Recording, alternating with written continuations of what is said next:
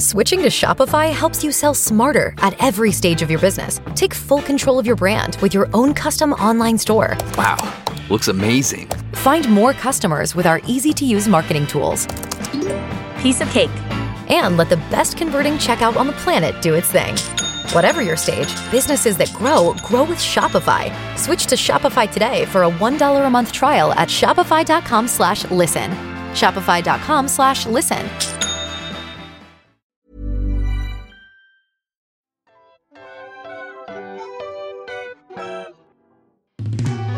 Hello, and welcome to Wanna Be, the podcast that takes you from where you are now to where you want to be in 30 minutes or less. I'm Imriel Morgan, founder of Content is Queen, a podcast community committed to amplifying diverse voices. Want to unleash your voice? Visit contentisqueen.org to discover our creator community and how we can take your podcast to the next level. Back to Wanna Be. Season 6 is all about women in sport and fitness. Today, we have an extraordinary guest, Philippa Tuttiett. Philippa is no stranger to breaking barriers, both in sports and business. She represented Wales in 7 Six Nations Championships and the 2014 Rugby World Cup, all while establishing and running Female Builders and Interiors, the UK's first building company to offer an all-female workforce. Beyond rugby and construction, Philippa also shines as a pundit, offering her expert insights into the sport she loves so dearly. In this episode, we delve into how Philippa manages to blur the line between work and play, building a business around her passion for rugby, and taking responsibility from a very young age. Whether you're an aspiring athlete, entrepreneur, or someone navigating the tricky balance of work and personal life, there is something in this episode for you. So let's get into it. Who did you want to be before you became who you are today, and why? I always really looked up to my family. And my father and my mother, both self-employed. My father was a builder. He would work all the hours under the sun. But from that, we had a lovely family home and we would go on lovely holidays. And I always sort of looked up to that sort of, I guess, work ethic, but also I loved that he loved what he did. And then similar with my mum, she was actually an air hostess. That was nice. Very glamorous, yeah, which going back, in the sort of the 80s was quite a luxurious job to have, and she absolutely loved it. But when my parents decided to have children, she stopped. I think I just started high school, so my mum would have been, mid-40s. She went back to university and studied to become a counsellor. And at the time I thought, okay, good on you. But I didn't really comprehend, only now as an adult, thinking, my God, the sort of education she would have gone through at her age, and that, how massively things changed. She had to teach herself how to use, word processor on a computer.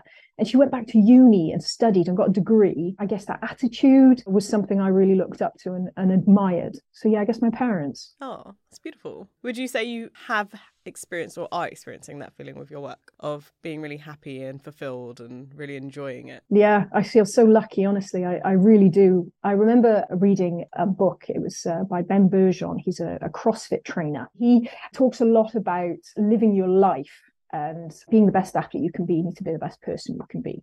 And his theory is blurring the line between work and play.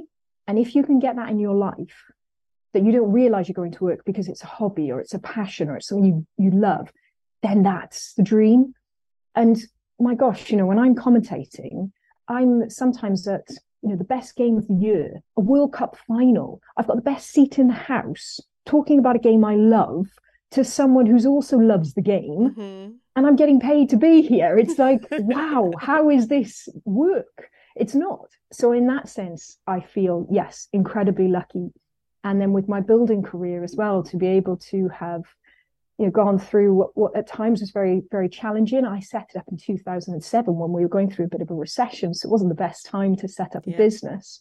But came through that, and it's still surviving today through lockdowns and COVIDs and everything. So to have that, which is a complete difference then, if what I'm doing on a Saturday or Sunday with sport, to then on a Monday running a building job or an extension or something, completely different. But I love the difference. It sounds very nice. Sometimes I feel like I have those moments and then they disappear. But I actually did want to touch on your building work because I had listened to one of the podcasts that you commentate on, and they gave your bio, and it was like this very long, long decorated list. And then it was like, oh, and she also runs a construction business. And I was like, I need to understand. And whilst I definitely want to get to rugby and the sport, tell me about, because I knew you mentioned your dad works in construction, so I can see like the obvious, now it makes sense and the obvious links are there, but maybe just kind of explain why and how that came to coexist with your work in sport. Yeah, so it was very much family driven. My father was a builder, my grandfather was a builder. Oh wow. So I'd always sort of grown up around it. And it was really the day I wanted pocket money. I remember asking my father quite early on, actually. I was only about 5 or 6, and I said, I want some, how do I get this pocket money thing? And he said, well, you've got to earn it. And as I mentioned, my father, bless him, he'd work all the hours under the sun, especially when we were young and he was sort of setting up. So on Saturdays, school holidays, I'd go to work with him. And I didn't do anything really constructive for the first couple of years, but I think it was just ingraining that work ethic of you've got to get up on a Saturday morning, we've got to get out, we go to site. And I just spent all the time cleaning up, because that was the only sort of safest thing I could do, was tidying and cleaning. But, I loved it. I loved that sense of, I guess, a bit of responsibility at a young age, is quite good. And I loved the practical element of it. I didn't really ever think about it as a career. It was just something I did on the holidays, weekends, earned a bit of money. And I did it all the way through my education. And it was only really when I was at uni, and I actually did a business communications course. I did a modular where they said, write a business plan. It can be about anything. And I did it on a all-female building company. Oh, wow. So I thought, there's no one out there doing it. And everyone was always so shocked when I said, it'd be like in my lectures, and people, would be saying, oh, we've got like 2 or 3 hours off now. What are you doing? And I'd be like, oh, I'm going down Mrs. Jones's to plaster a ceiling. And they'd be like, what? You're doing what? Whereas they just go to a coffee shop and do a couple of hours. So I sort of realized then that the skills I'd learned over the years could be quite valuable, and I could actually use it as a career. So I wrote this business plan. My lecturer at the time sort of pulled me aside and he said, if you can do this, you should really think about it. And at the time, the Welsh government was offering grants to postgrads in Wales if you wanted to set up your own business. And it was quite substantial. It was about £7,000 or £8,000 released over, I think it was a 2-year term. So I applied for that and I won it. Nice. Congrats. Yes, in 2007, Female Building and Interiors was born. What a wonderful start. And so tell me how rugby coincides with this. Yes. How do they coexist? Did they need to for you in order for them both to work? Like, is it more that you wanted them to coexist, or is it actually in some ways they needed to coexist for you to kind of thrive, earn a living, etc.? It's a bit of an interesting one, actually, because I played rugby during an amateur era. So at times, unfortunately, they couldn't both exist. So I first learned to play rugby actually at university. Classic girl of the 90s, I played netball, hockey, athletics, like literally a little bit of football was coming in, but it was still very strange. Girls playing football, what's going on? But rugby, no chance, Mm-hmm. So went to uni, and the great thing about university, isn't it? You go to that sports freshers fair and there's sports you've never even heard of. And by the time I graduated from university, I got involved with like a regional team. So I was kind of on that pathway to working up. And then it was around the same time I launched my business. And I was sort of in like Wales A, which is like a development squad. So they're sort of nurturing you to make that next step, which was incredible. And I loved it. But I found that I was trying to set up my business, and, Female Building Interiors at the start was just me. I was admin, I was marketing, I was seeing the jobs, I was doing the jobs. It literally was all on my shoulders. And yet then around that, I was trying to train 3 or 4 times a week in a sport that's very physically demanding. And I just found I was struggling quite a bit. I wasn't enjoying the rugby. And I wasn't concentrating enough in the building because there was just so much going on, so much to get my head around. So I made one of the hardest decisions, actually, up until that point in my career, at least, was that I knew, these were 2 massive things. And if I was to make a go of either of them, I needed to prioritize one. So I stepped away from rugby and I focused purely on the business. It grew then over the next couple of years, and I managed to find a couple of more women in Cardiff that were working in the industry that we would team up together. And slowly but surely it sort of grew.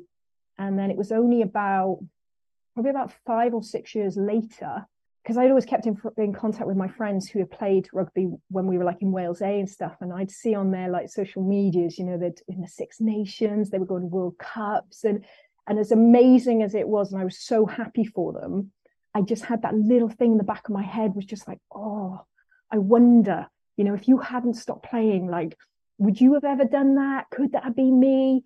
And I was so happy with my business. And I had a couple of TV opportunities through the building, which was brilliant and really different and challenging. But I couldn't get rid of that feeling in the back of my mind. And the business has got to a point where I had people working with me. And if I needed to go away for a couple of weeks, it would still operate and it would still cope. And I was 27, 28 at the time. And I thought, you know, if you don't do it now, you're never going to do it. And you've got a long time to work. You've got the rest of your life to work. You've only got a short window to play sport to that sort of level.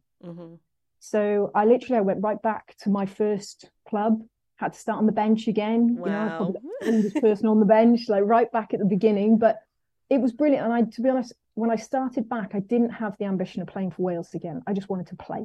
I just wanted to get back to playing rugby. I really enjoyed the challenge of it. Slowly but surely, I sort of worked my way back through the ranks and then ended up then 29, 30 playing rugby for Wales and managing to run the business. I definitely empathize with like just the mammoth amount of work and the mental burden of running a business, just like knowing that you have to wear all of these hats because there's no one else there to do it for you. And until you have enough money, you can't really outsource a lot of these jobs. And then also just parking what was a dream that you were kind of progressing so well in and then actually saying, no, I think there's still something here. And going back and starting from the beginning. So many people would not even allow their pride would not allow them to start from the beginning. And I suppose with sport, we are often told, or at least the public perception is that it is about being youthful and young and everything is about like being of a certain age. And actually what you're saying is you took a break for 5 or 6 years and you could literally come back. Is it a testament to rugby that there is actually just like a bigger window of opportunity? Or is it really more of a testament to you and your, again, this work ethic that you kind of harken back to your family? What do you credit it to? I think it's important what you said, first of all, about ego and pride, because that is huge. And a lot of people, I think, get confused sometimes between pride, and pride is important. Pride is you want to do the best of your ability at all times. That's important. Ego can catch you out. Ego can actually be that quite negative voice in your mind that says, don't ask that question. You should know the answer to that. Oh, no, don't go and talk to that person. They're not important. Ego can be really limiting. We all have this voice that's constantly talking. And that voice can be your biggest motivator, or it can be your biggest ball and chain if you don't keep it in check. And it's so subtle. It's very clever. It can sometimes be subtle little messages that you say, you know, the first thing you do, you wake up and you look in the mirror in the morning. What's your head say? You know, be aware of it. You know, and it's not all about us being, you know, Mr. Motivator, waking up in the morning going, you are amazing. You are going to kill today. You go get it, girl. Like, it's not about that. But it is about being in check and just being aware to if it's something a little bit negative, why is it a bit negative? And does it need to be? And when I decided to go back to rugby, I had a manager at the time who sort of like, she couldn't really understand. She was like, well, how much do you get paid to play rugby? I was like, get paid? No. I said, it's going to cost me to play. But she couldn't understand it. I was like, look, I know it doesn't make financial sense, but this isn't a financial decision. I loved playing rugby. It made me feel alive in a way that nothing else had. It was so encompassing. I loved the fact that when I was on the field, literally nothing else in the world mattered. Nothing. Good, bad, whatever.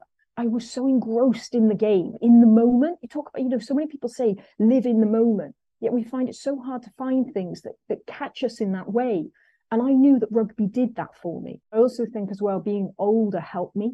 Because when I was younger, I had that kind of quite typical, I guess, attitude of I wanted to be the fastest, the fittest, and score the most. That was it. But note how none of those three things were about being a team player. They were all me. Was actually, especially from setting up my business and working with people, I realized the way to get the best out of me is for me to be able to get the best out of others and to be working in a team environment. And yes, I'm going to push myself and I'm going to try and do the best I can. But I'm going to bring you with me and I'm going to challenge you as well.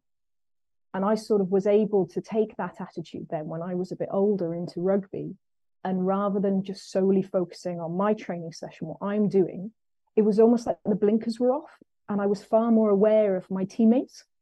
And even just simple things like who was turning up not looking right. And just going over and being like, you okay?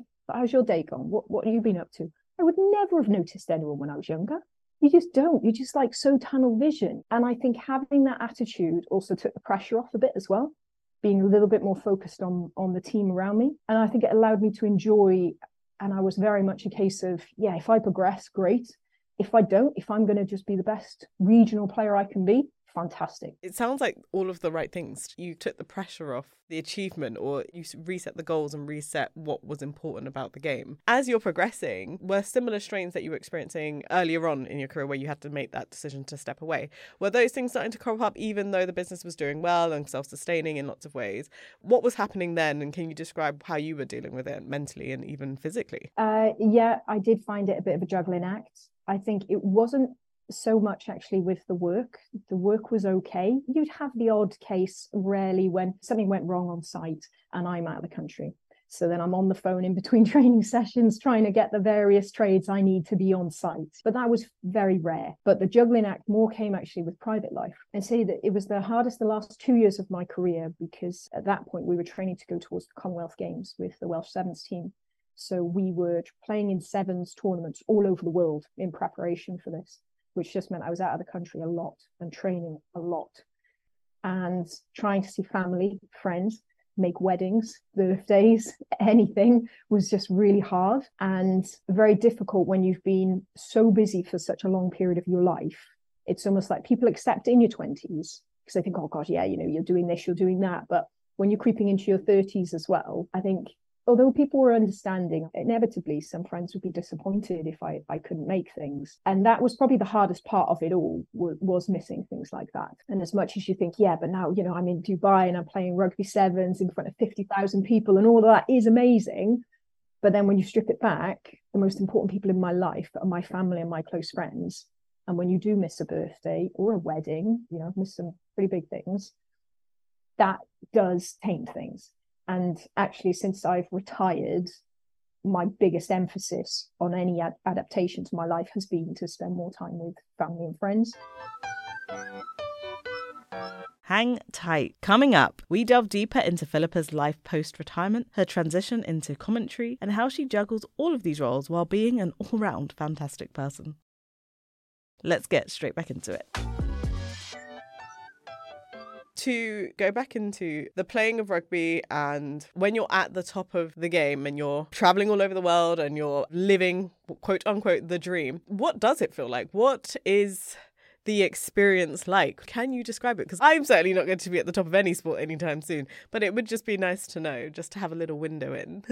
Just amazing. And I think I reflect more on my last year because I also think there was an element of me, well, it was, I knew it was going to be my last year. The Commonwealth Games was my goal. And I was like, if I get there, then that will be it. I can hang my hat up with immense pride because this is way above beyond what I ever thought I'd achieve. And having that in my head sort of made me then even more appreciate every step. I just remember this overriding feeling of I love to be challenged. And for me, I was in this environment where every single day you were monitored. Now, to some people, they're like, oh my God, that's horrendous. It does sound terrible. Yeah, I know. But you know what? My parents even joke from a young age, right? They would always say, they'd have this thing. It would be like, race me, time me, test me. That's all I used to say all the time. Race me, time me, test me. Wherever I was, I wanted, how long will it take me to run to there and back? I always remember by the swimming pool on summer holidays, I'd dive in and I'd get my parents to mark me out of 10. Right? Wow. But I'd stop asking. I know it makes me sound a little funky, doesn't it?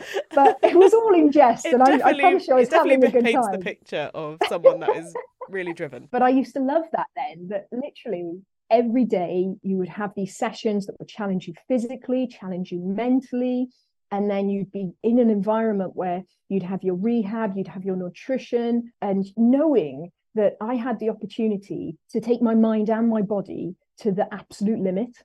I think that's so lucky. I feel so lucky to have had that, to have known that I got to get my body to the strongest, fastest it could possibly be. Not many people get that. And that's so brilliant that I got to do that.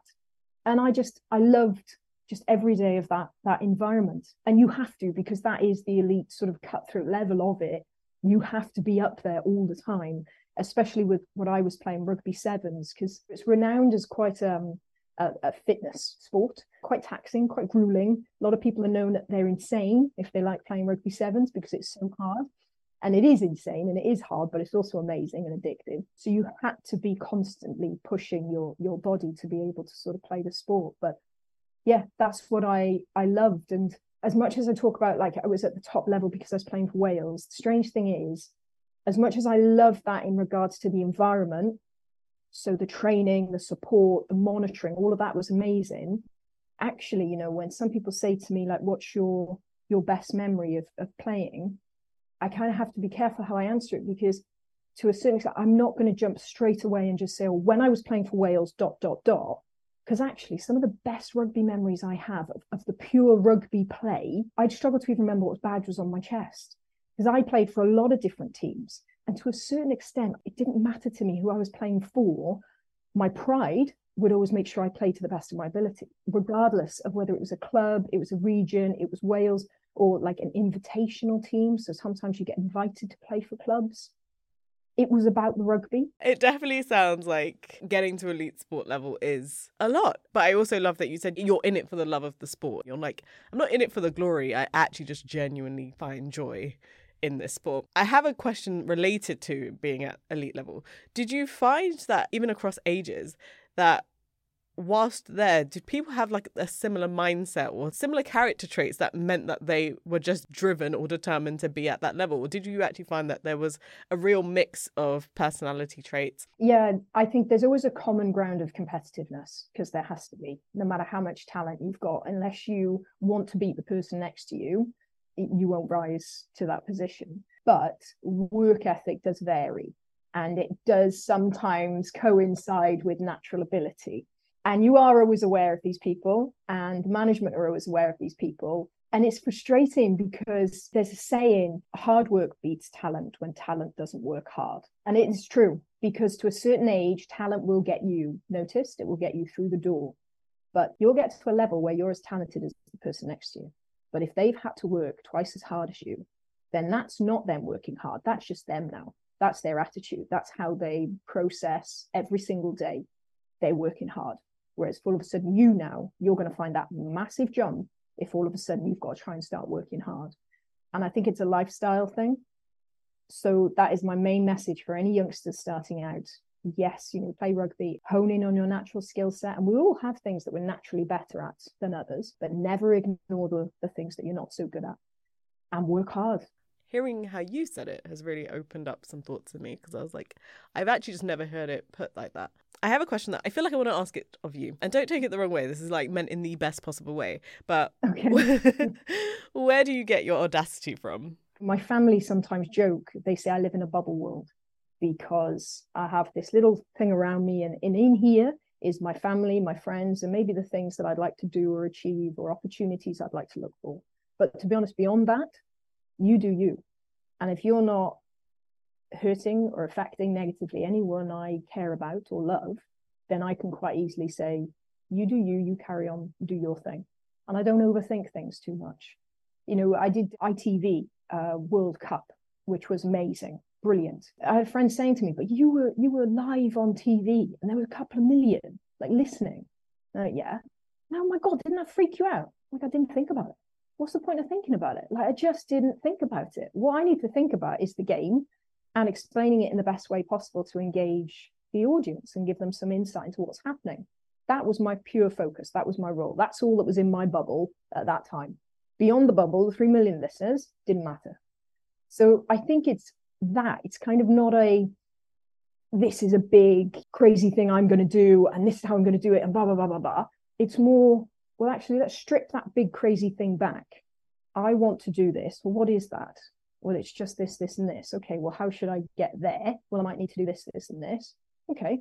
And don't think too much about the other stuff. I actually like that a lot. It makes it feel easier to be audacious when you're like, I just need to focus on the one pure thing, like the one end outcome that needs to come of this. What was that transition like from playing to commentating? What did you have to do to prepare for that that work? So I guess I transitioned quite quickly, actually. I was very lucky. Literally after the Commonwealth Games, I retired, and the WRU put a press release saying that I was retiring, and it fell on the desk of a gentleman called Hugh Towell at the BBC Wales. He was director of sport at the time. So he got in touch and just said, I've seen you retiring. What are you thinking of doing now? Have you thought about anything in sports media? I thought, gosh, no, I hadn't, but of course, brilliant, new, exciting opportunity.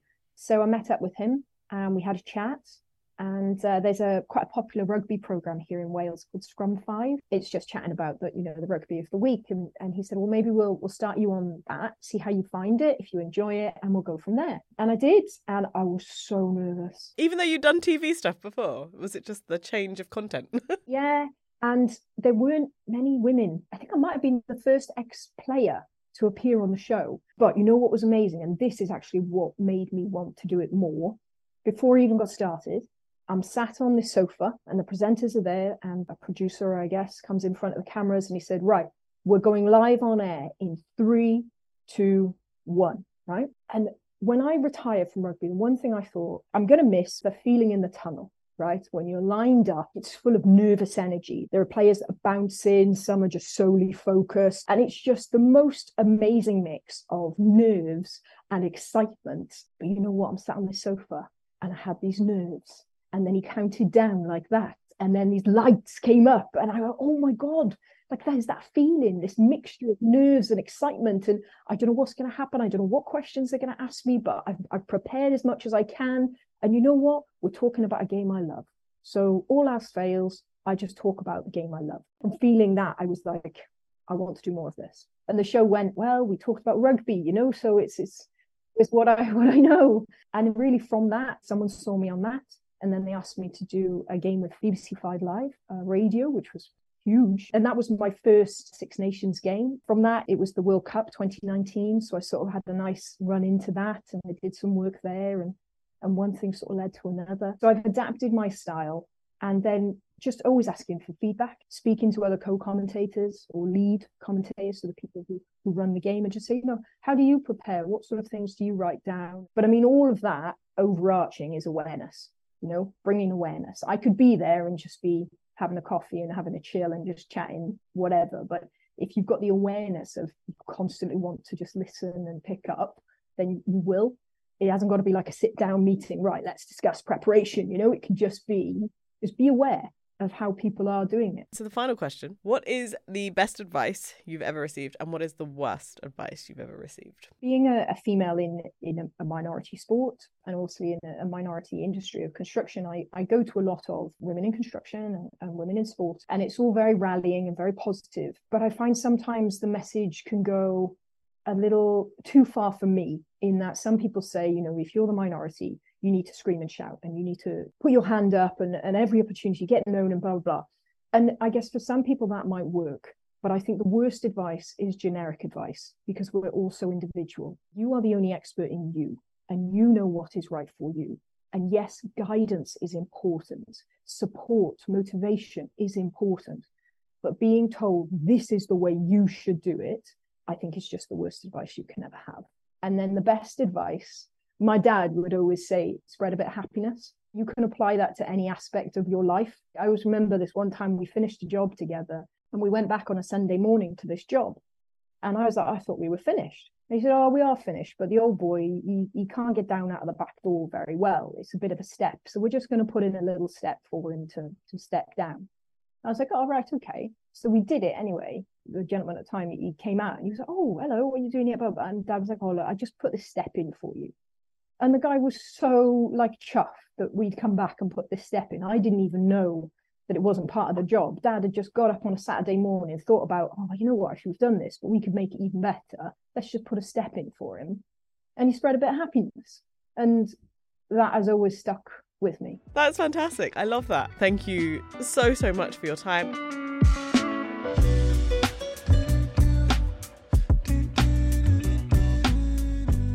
How incredible is Philippa? I genuinely needed that conversation today. Her journey from rugby field to the construction site and then to the commentary box is truly one for the books. She reminds us that life doesn't have to be limited to just one passion. You can excel in multiple arenas. Thank you for joining us on this episode of Wanna Be. If Philippa's story resonated with you, please do consider sharing it with a friend or family or anyone that you think might enjoy it. The world needs more multidimensional stories of grit, determination, and triumph like this one. Remember to follow us on your favourite podcast player and on Instagram at ContentIsQueenHQ. Until next time, bye! This is a Content is Queen production, hosted and produced by me, Imriel Morgan, editing by Joseph Perry, sound design by Amber Miller, and production assistant was Shirai White.